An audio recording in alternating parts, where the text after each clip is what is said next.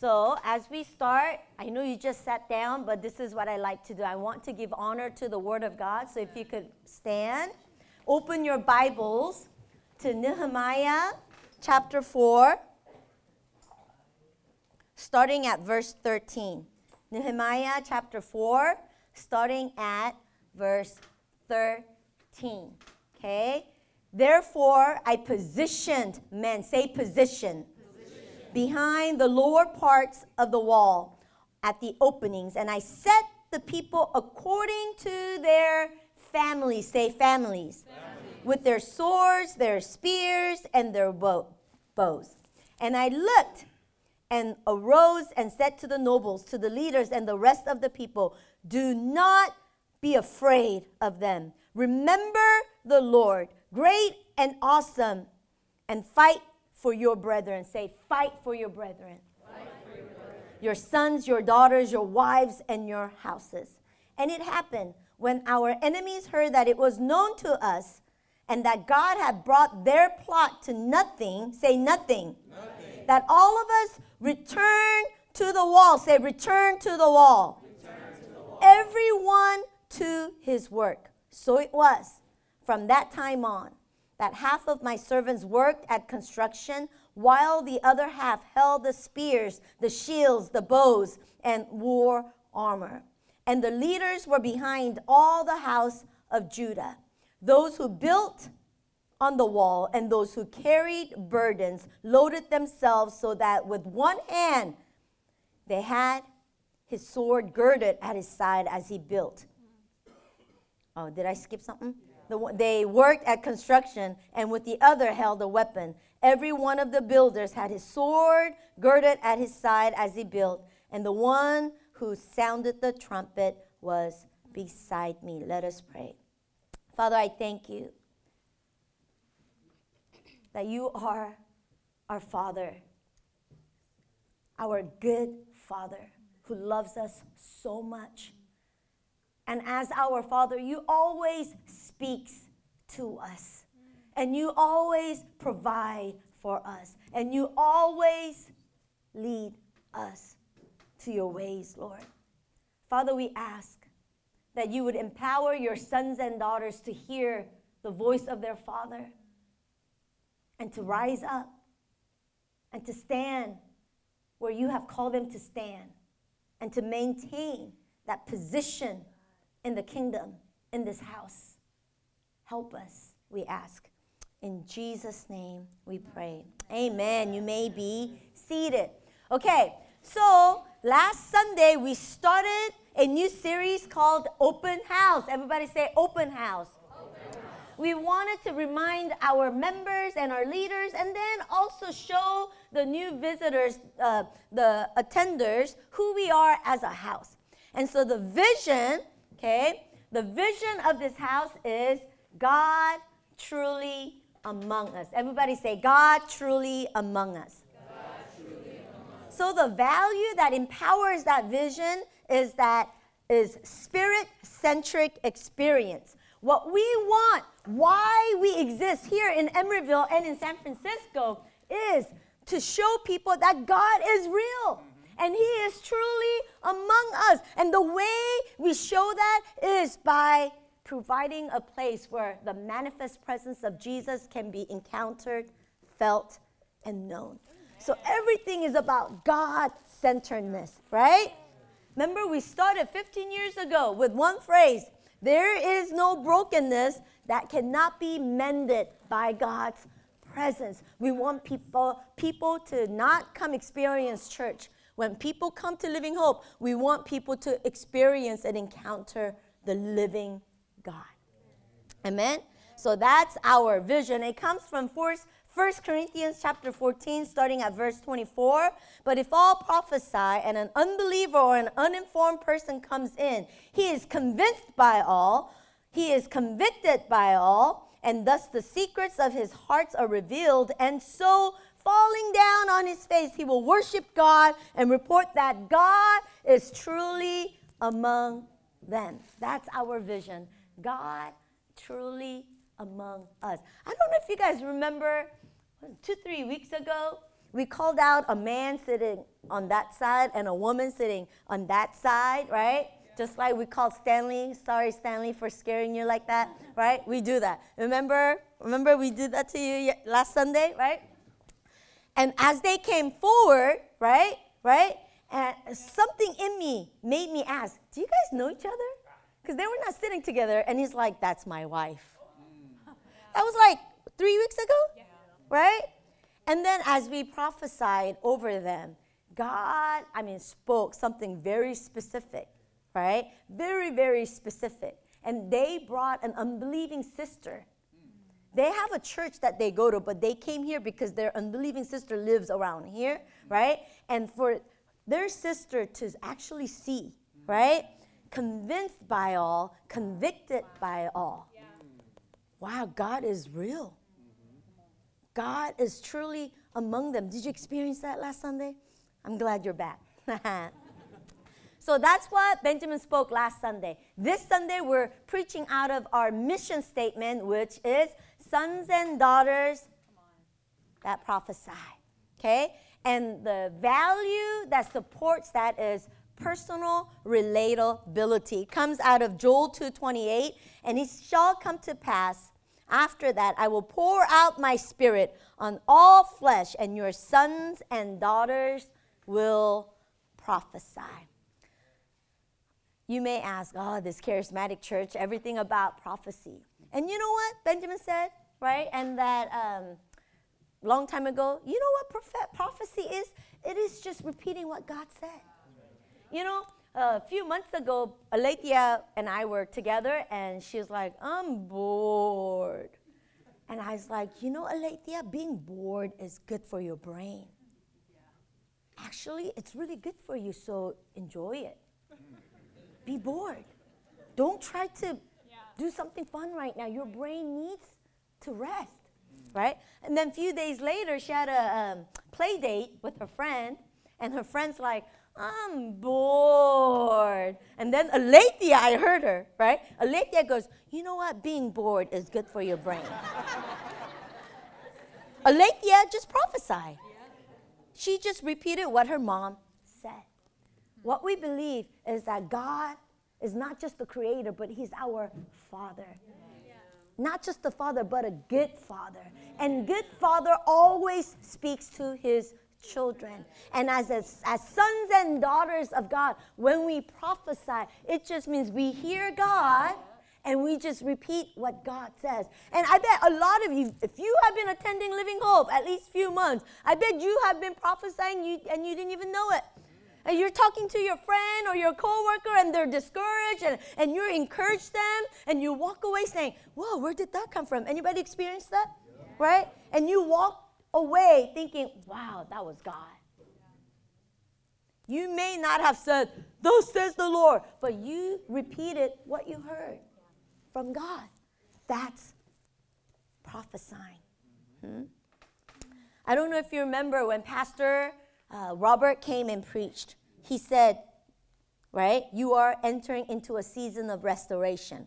And when you heard that, I don't know if you remember, a few weeks ago, I also preached and prophesied that God is going to restore everything that we have lost in the last season double. Remember that? That God is in the business of bringing restoration in this house, in your life and in my life, right? So, look at your neighbor and say, maintain your position. Okay? So I was watching a movie in Houston, Texas, right? With my friend. I watched this Korean movie called The Great Battle. And in the middle of watching the movie, I'm serious, I really felt the presence of God coming down. I had to pause the movie and I had to write down the prophetic word to Living Hope, sons and daughters of God. Maintain your position. Come on, look at your neighbor and say, maintain your position. So, the movie was about way before the Republic of Korea was like formed, right? Goryeo-시대. It's like long, long time ago, right? And so, Korea, before it was Korea, went to a war, or went to a battle, and over like 500,000 soldiers went out. And it was such a loss that only less than 10,000 people came back. It was a loss. And before the king ran away to the capital, he got a soldier and says, you know what? You know that city called Ansi, whatever, right? City? He said, the commander didn't come. He betrayed us.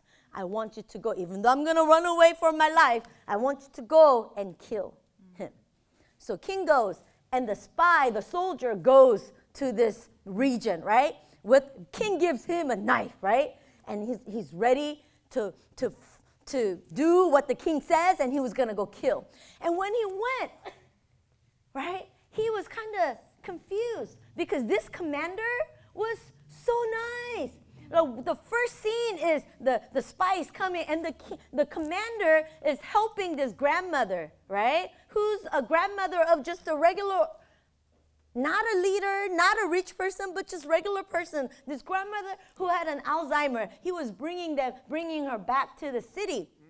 He was pushing the cart with horses. He was like down there with the regular people, right? And then the spy is trying to like hiding out. When can I kill him? And then at night, this king goes out. And so the spy follows him. And the king goes with the little bag, right? And he enters a house. And then the spy looks in, right? And then not king, the commander. The commander is holding a newborn baby, like, gooing, like, oh, he's so cute. And these are very poor family, and husband and wife's like, oh, commander, I can't believe you're here. And I can't believe you brought these gifts, this food to us. Thank you so much. And the commander is like, a new baby has been born in our city. How could I not come? Oh, he's so cute. Oh, so personable. He had personal relationship with common people. And the spy is like, what is going on? And he saw these soldiers and leaders that are next to this commander. And like they would give their life, they would sacrifice their life for what their commander believed in, right? And so the movie scene, right? The enemy that just killed 90,000 of his country, the commander, that king is saying, we're going to take over the whole Korea.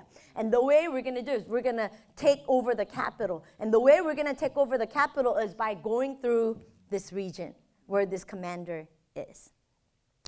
And the enemy brings thousands and thousands and thousands of foot soldiers and all these, and they surrounded this city. And they had like a wall, right?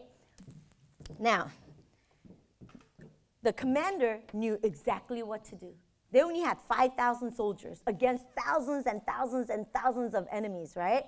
And when the enemy came, the commander said, to your position! And then, shh, right? Everybody stood with their soldiers behind them. And against the whole wall, there were like all these soldiers standing their guard, right? And they're ready to fight. And as the enemy came, they were fighting. And they, few battles, they were winning.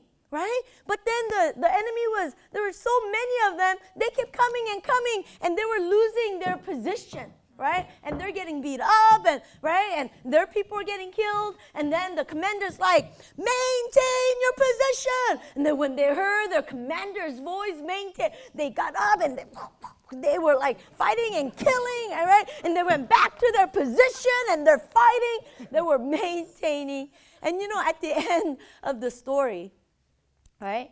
They win because the few soldiers trusted their commander. Oh, there's another scene, right? These thousands of overtaking, and they're about to die. Like they're about to really overcome, right? And then there were other like horse soldiers, right? And then the bow soldiers, whatever you call them. They were and they were like, oh my God, they're seeing them getting all beat up, and they're like, we need to go help them. And the leader of that group's like, no, we only move when the commander tells us to. But they're gonna all die. He just looked at that person said, trust the commander. Trust the commander. Maintain your position. In that moment, Holy Spirit came all over me. I was like, oh God, yes, Lord. I'm going to go back to my spiritual place and I'm going to maintain my position. Maintain my position. And Nehemiah, right, he comes to Jerusalem with the king's help, right, and resources. And the first thing that he does in Nehemiah chapter 2 is he makes an assessment. For 3 days, he goes around and sees. Francis, you want to put that up there? He goes from one gate to another gate, right? He goes from one area to another area, and he sees all these walls, right? He sees all these gates that were burned with fire, the walls of Jerusalem which were broken down. He's assessing, right? And then verse 17, he says to the leaders of Jerusalem, you see the distress that we are in, how Jerusalem lies waste and its gates are burned with fire. Come, let us build the wall of Jerusalem, that we may no longer be a reproach. And I told them of the hand of my God, which had been good upon me, and also the king's words that he had spoken to me. So they said, let us rise up and build. Then they set their hand to this good work. And I want you to go to Nehemiah chapter 4. So he assesses and he activates the men of Jerusalem. Come on, you guys. Look at this broken down wall. Look at this gate that's all burnt down. God's hand is upon us. Mm-hmm. It's time to build. Let's build the city of God. And so they said, let's do it. He assesses and he activated. And once he activated, if you look at chapter 3, okay? I'm going to skip chapter 3. It just talks about family by family. He names every family that he positioned against the wall, okay?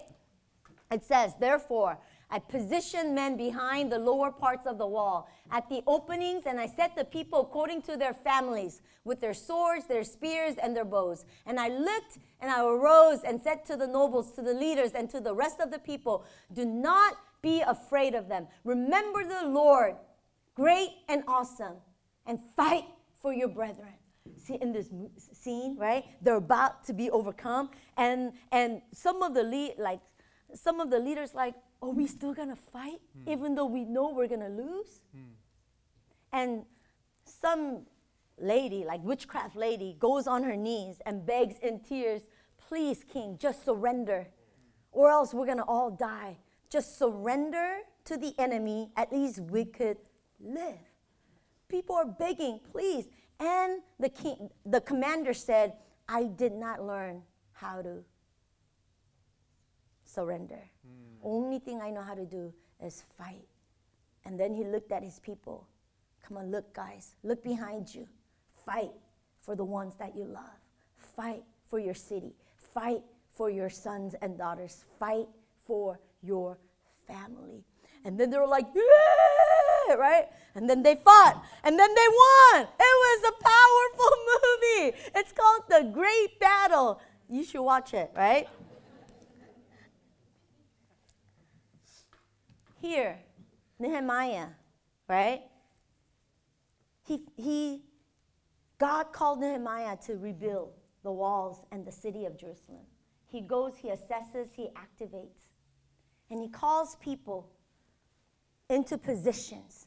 You know, this morning during our prayer, pre-service prayer, I had leaders stand from that wall to that wall, shoulder to shoulder. You know, sometimes when you think about doing great things for God, right?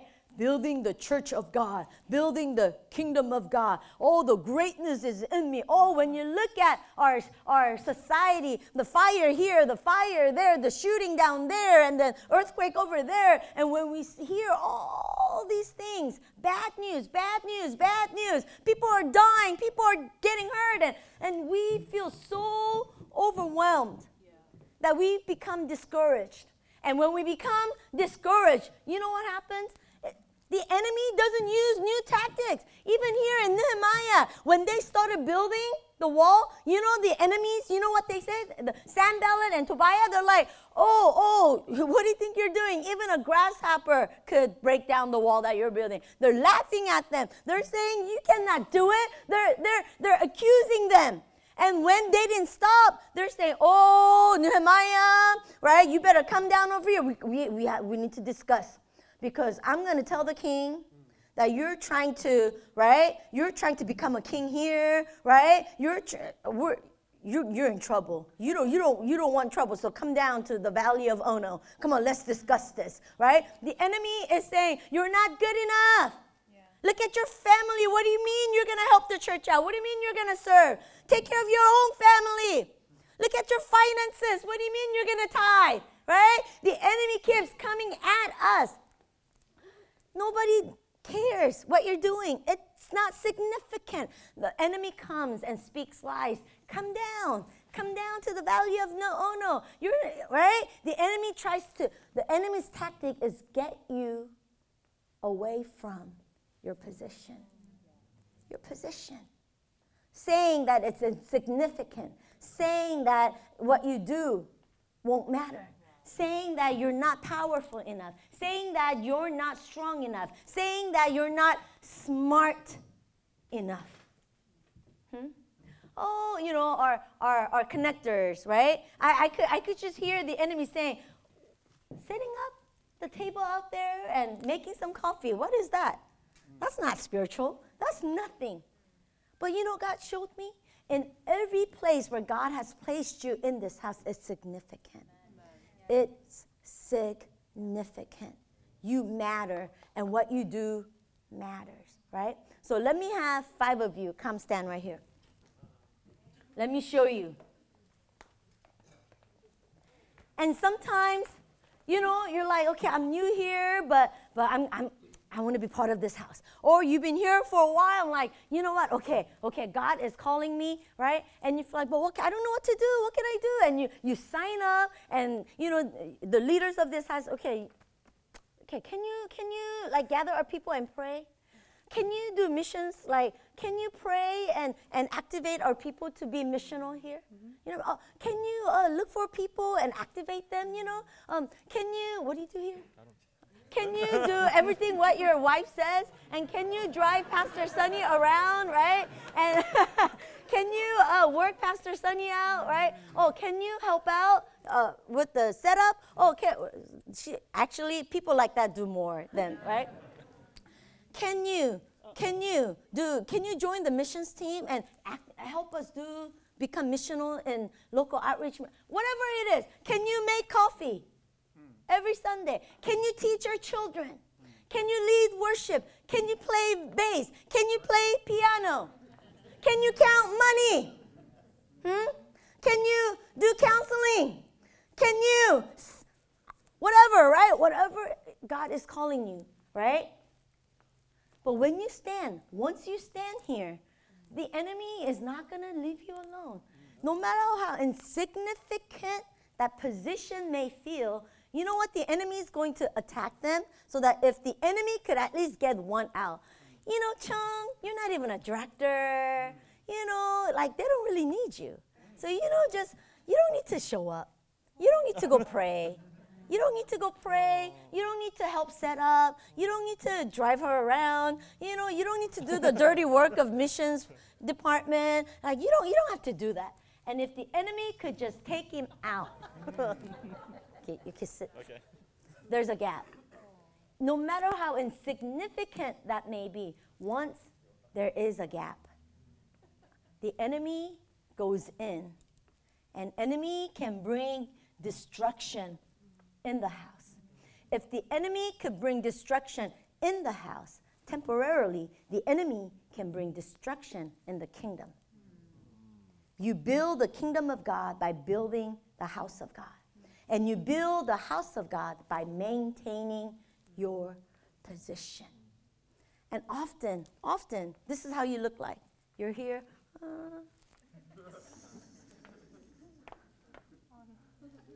You just want to hide. And when you hear the commander say, maintain your position, you know what you have to do? There are soldiers, enemies around you. You're down on the ground.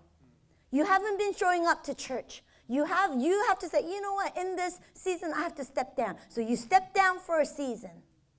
And then once you step down, you know what happens? Oh, you're too busy, and you end up not coming to Sunday worship. And then once you stop coming to church for a while, all these lies, you fight with your family a little more, right? And you get tempted a little more, and you're like, oh yeah, I'll go to a bar with you. Yeah, I'm not going to get drunk. I'm not going to sin. And you drink just a little too much, right? And you get a ticket, right? And then it just takes you further away from your position. Today, the Word of God is, look around. Assess your spirituality. Where are you? Are you standing in your position, or are you so far away, beating down by the lies of the enemy? You don't belong. You don't matter. You take care of yourself. What can you do? And in those moments, no matter where you find yourself in this season, the word of the Lord is maintain your position. But God, my position was way over there, and I'm all the way right here. I haven't even been to my home church. And some of you are probably here.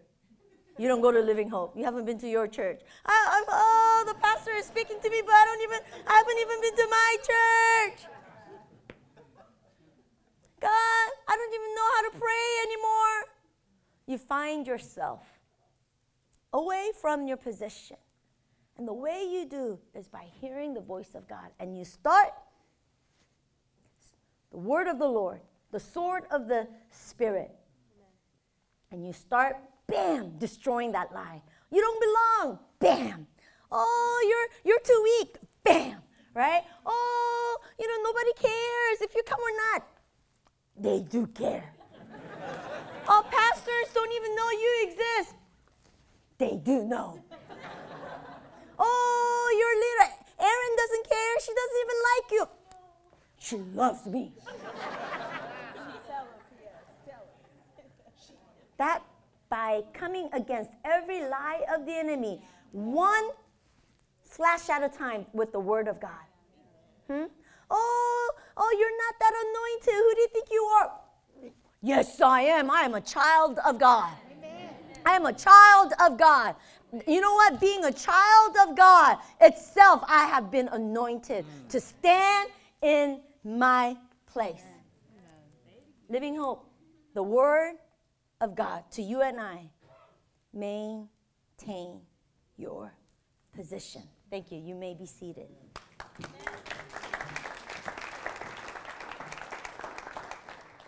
In the movie, they brought this, I love these movies. They brought this, big old stair thingy, right? They built a stair, right? And it's, really, really big. And they pushed it against the wall, right? And then the stair was built so well, they weren't climbing like this. They could just, soldiers, tens and hundreds at a time, they could run up the stairs. And they came over the wall, and they were destroying people, and they were losing. And then when the commander saw what's happening over there, he said, close form. What is that? Close order formation. Say, any soldiers? Close order formation. And then all these people that were fighting their own battle, they all ran to this place, and they stood side by side with the shield. And then one step at a time, boom, boom, boom, and all the enemies, they fell off. Wow. You know what I think that close order formation is? Can you put that on there? Definition: a close order formation is a military tactical formation wherein soldiers are close together and regularly arranged for the tactical concentration of force. Close order formation is our prayer movement. Yes. When you come Sunday shift, 10 a.m. to pray, you're fighting, you are walking in your place, you're standing in your position. But when you come to prayer, boom, close order formation. And we are pushing every lie of the enemy out of our house. Wednesday night prayer, close order formation. Nehemiah chapter 4:19, it says, "Then I said to the nobles, the rulers, the rest of the people, the work is great and extensive, and we are separated far from one another on the wall. Wherever you hear the sound of the trumpet, rally to us there. Our God will fight for us." When the trumpet sounds, close order formation. Sunday morning, Wednesday night, trumpet is sounding, and God is calling his people to come together to break down the stronghold of the enemy that is coming against his people. Close order formation. When you maintain your position, and the only way you can maintain your position is if you trust your commander. And you cannot trust your commander unless you have a personal relationship with that commander. Just like in the movie, everyone was willing to sacrifice their own life to fight for their city. Why? Why? Because they trusted their commander. God is our commander. But often, instead of trusting in our commander, what do? We freak out. Once you freak out, the enemy takes over.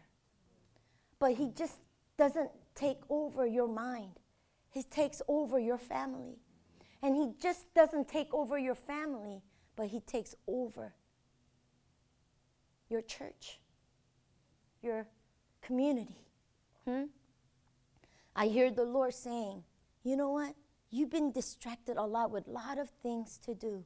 Busyness in life, a lot of things. You've been busy.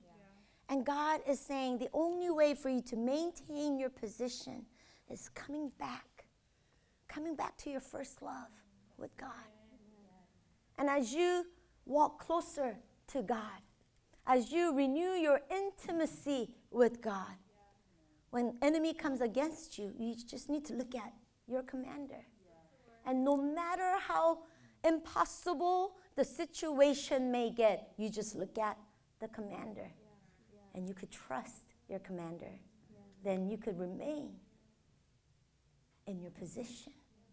I told you last two Thursday morning, I had to call 911. That was my first time, right? Calling 911 because my husband is on the floor in our bedroom and he can't move. And so the ambulance came. They take him to the hospital. And I told you all he did was sleep, right? For 24 hours, he just slept. And it was by the grace of God, we were able to go home the next day, right? He has this thing called vestibular neuritis. It's a nerve between your ear and your brain. It's inflamed, okay? And so it's like vertigo, but it's not really a vertigo. So he had dizzy spells and, he couldn't walk, right? And so we went home on Friday, and with that, yay, Jesus, he's completely well. We're like, yay. He just needed to sleep for 24 hours. And then on Sunday, we overworked. Oh, you're better. Now work. You preach, you lead, right? Go teach. So all day Sunday, we didn't come home till like late at night, right? And then Monday, he was like, I don't know. I don't know if I'm well. Right? By Tuesday, we go to our cafe where we meet our staff. And before our staff comes, so Benjamin and I are having one-on-one meeting. I'm his wife. I love him. Right? I want the best for him. I'm having a meeting with him. And it got, I'll just be real with it, got a little bit stressful, right? A little bit intense, right? And as we're having some stressful, intense meeting, all of a sudden, before my eyes, my husband's eyes, right? It's like everywhere. And then he just goes. And I was like, Benjamin, do I have to call 911? Benjamin, snap out of it. And then he went, Benjamin, Do I need to call 911? Are you okay? He's like, no, you don't have to call 911. But you don't look normal. So I had to take him home. And he went to the doctors. And the doctor said, even though you're better, any stress could inflame that nerve. And once it's inflamed, the doctor said, you're going to end up at the hospital again. And the doctor said, for next 2 to 3 weeks, you cannot be stressed. You shouldn't probably go to work. And so he's like, and so Benjamin told our staff, and so he stayed in, and he's like, but I'm going to rest well during the week so I could preach on Sunday. So that one he doesn't want to give. I don't know, Kevin, you could talk to him, right? So I told him, Kevin, I said, just sit down and just speak quietly. Don't get too excited. Even like happy excitement, like it gets inflamed, right? So I'm like, and people want to have meetings with us. I was like, you can meet with me, not my husband. He can't handle anything right now, right? So in the midst of all this happening, right, I feel like I'm trying to maintain my position. People are like, how are you, Pastor? All is well. If you fight, you will win. We have won. The warfare is over. The warfare is over, guys. All is well. Husband falls down. 911. Right, I have to take him. What's going on? In that moment, I look up. I trust my commander. Yes. And my pastor comes to the hospital and says, Sonny. He comes in like year to year, so happy. And I was like, why are you so happy? Because I've been praying for you guys. Oh, okay. And Benjamin, at that time, he had no consciousness. He was like in and out. And Pastor Roberts was looking at Benjamin just year to year, smiling. It's like, why are you so happy? Because I've been praying for you, and God says there's nothing wrong. There's nothing wrong. God, He, out of His delight, is giving you guys opportunity to rest. You have fought a good fight. Now it's time to rest. So he's like, you know Pastor Roberts, man? Yeah. Like with that, I can't be like, but Pastor Robert, I can't. It's like when somebody's like so sure, even though, all is well. And then when he walked out, I remember walking back into the room. God is just giving us an opportunity to rest. Amen. All is well. Amen.